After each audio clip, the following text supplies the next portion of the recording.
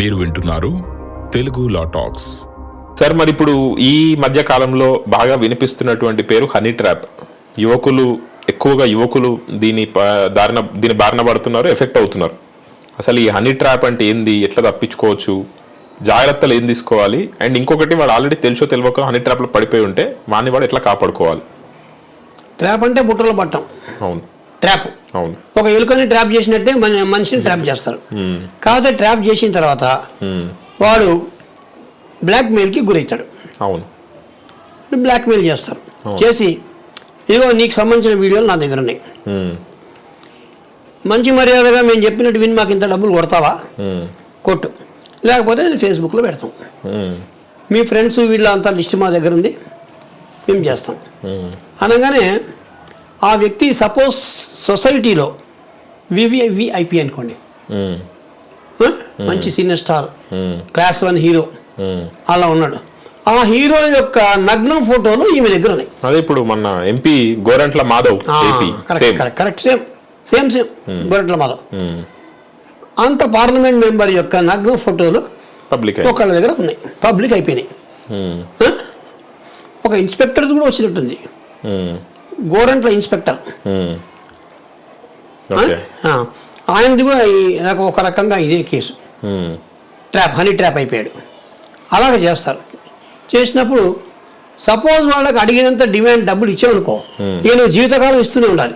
అవును, అలవాటు. దాన్ని తప్పించుకోలేవు నువ్వు. ఏదో ఒక రోజు అవుతుంది, లేదంటే ఒక రోజు ఎప్పుడప్పుడు బయట పెట్టేస్తారు. ఇట్లా అవుతుంది.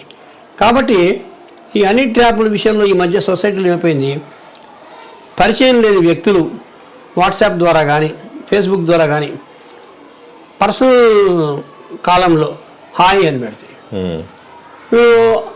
హాయ్ అంటే హాయ్ అంటాడు, హూ ఆర్ యూ అంటే ఐఎమ్ జాస్మిన్ అంటది. మంచి మంచి బ్యూటిఫుల్ నేమ్స్ ఉంటాయి. ఐఎమ్ జాస్మిన్ అంటది. అనగానే 2-3 సార్లు 2-3 రోజులు టైం పడుతుంది వీడికి ఎక్స్చేంజ్. తర్వాత 4th డే ఏమంటాడు, సెండ్ మీ యువర్ వీడియో అంటాడు.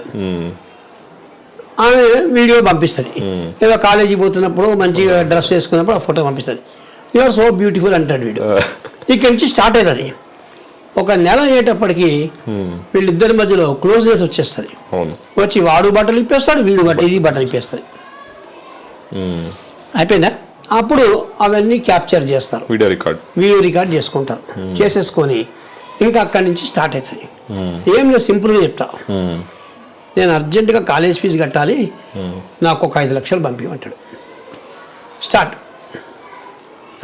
5 లక్షలు పంపించమంటాడు. నా దగ్గర 5 లక్షలు లేవు, 1,00,000 ఉంది అని పంపిస్తుంది 1,00,000. మళ్ళీ నెక్స్ట్ మంత్ ఇంకొక ఇండెంట్, ఇంకో రీజన్, మా ఫాదర్కి హార్ట్ అటాక్ వచ్చింది, హాస్పిటల్లో చేర్పించాం, ఇంకో 4 లక్షలు పంపి, మొత్తం 5 కలిపి ఇచ్చేస్తా అంటది. ఇట్లా స్టార్ట్ అయిపోతుంది.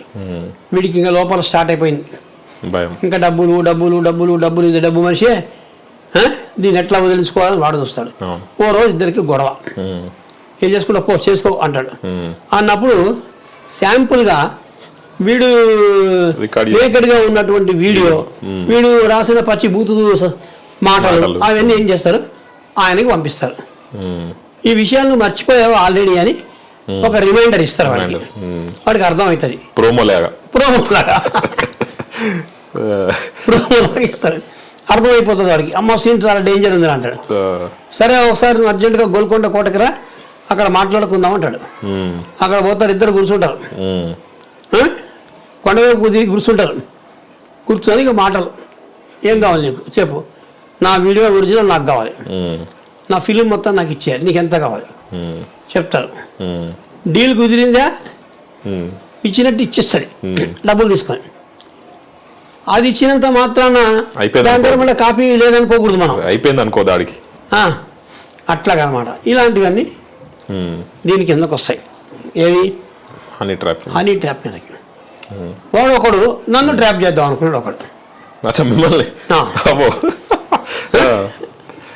వాడు ఏం చేశాడు, ఒక రోజు పొద్దున ఉదయం 9:30కి ఫోన్ చేశాడు. నేను కోర్టుకి వెళ్తున్నా.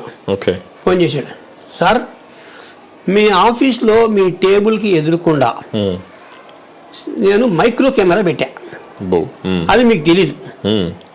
నా దగ్గర మొత్తం 180 వీడియోలు ఉన్నాయి మీవి, ఓకే. ఆంధ్రజ్యోతి రాధాకృష్ణ ఇవి ఎప్పుడెప్పుడు ప్లే చేద్దామా అని చెప్పి నన్ను ప్రెస్ చేస్తున్నాడు, కాపీలు ఇవ్వమని ప్రెస్ చేస్తున్నాడు. కావున తమరు ఒకసారి వచ్చి నాతో మాట్లాడితే మీకే మంచిది అన్నాడు. అట్లాగా అన్నాడు. అంటే నేను అన్నా డైరెక్ట్ లాంగ్వేజ్, ఇప్పుడే పోతున్నా అంబర్పేట పోలీస్ స్టేషన్కి, నేను కంప్లైంట్ ఇస్తున్నా, ఏ నంబర్ నుంచి మాట్లాడే ఆ నంబర్ నాకు వచ్చింది, నువ్వేంటో నీ సంగతి ఏంటో నేను తెలుస్తా అన్నా. డైరెక్ట్ నా ఎన్ని వీడియోలు ఇస్తే ఇచ్చుకో, ఆంధ్రజ్యోతి కాకపోతే ఇంకో 10 ఛానల్స్కి ఇచ్చుకో, నా రేంజ్ అది అని చెప్పా. వెళ్ళి ఇక్కడ అమర్పేట పోలీస్ స్టేషన్లో క్రైమ్ ఎస్ఐ, డిఎస్ఐ అంటారు, డిఐ డిటెక్టివ్ ఇన్స్పెక్టర్ ఇంత మాట్లాడా.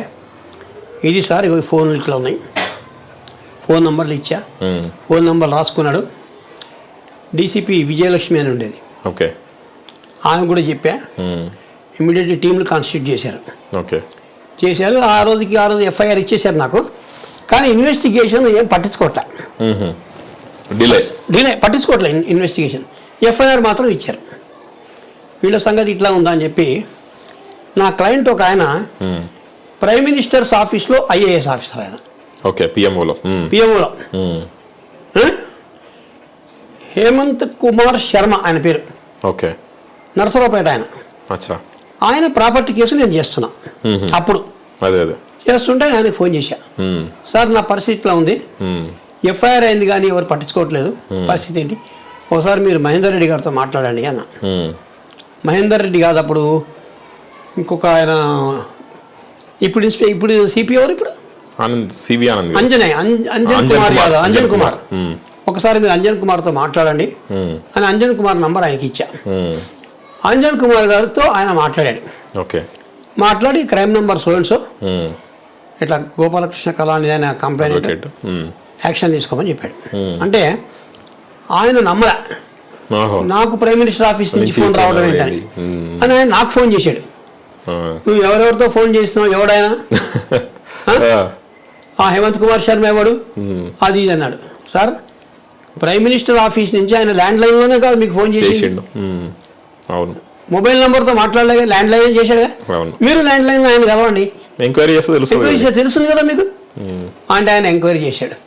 చేయగానే వాళ్ళు చెప్పారు, అవును సార్ సీనియర్ ఐఏఎస్ ఆఫీసర్ ఆయన, పిఎం ఆఫీస్లో ఉంటాడు ఆయన, ప్రస్తుతానికి Punjab national scam bank scam ఉంది కదా, ఆ స్కామ్లో ఆయన పర్యవేక్షణ జరుగుతుంది, అది చాలా బిజీగా ఉంటాడు ఆయన అని చెప్పారు. అనగానే ఈయనకి పడ్డది అంజన్ కుమార్ యాదవ్కి.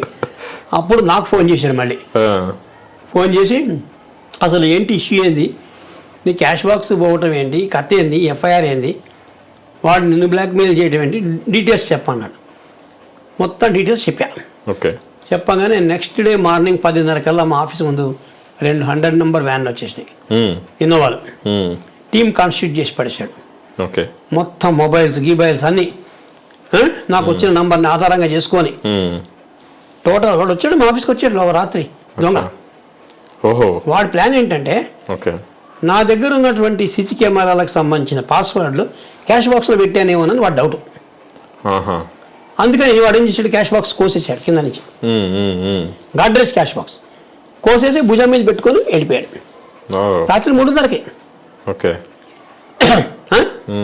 ఈ సీసీ కెమెరా ఉంది కదా ఇక్కడ, వాడు ఏం చేశాడు, ఆ సీసీ కెమెరాలో రాకూడదని ఒక కర్టన్ ఉందా, ఈ కర్టన్ తీసుకెళ్ళి సీసీ కెమెరా డివిఆర్ బాక్స్ మీద పడేసాడు.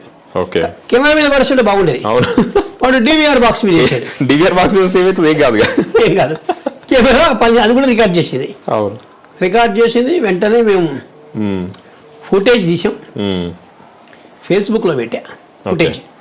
వాడు ఫేస్బుక్లో చూశాడు, వాడికి ఏం అర్థం కాలేదు. కాలు పట్టుకోవడం మొదలుపెట్టాడు. అన్నా నీ కాలు మొక్తా, నీ దండం పెడతా, నన్ను వదిలేయి అన్నాడు. వదిలే ప్రసక్తే లేదురా నా దగ్గర.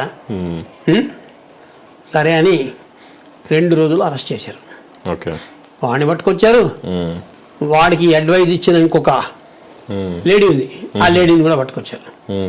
లేడీని పట్టుకొస్తే సేమ్ ఇట్లా హనీ ట్రాప్ అన్నట్టు బ్లాక్మెయిలింగ్.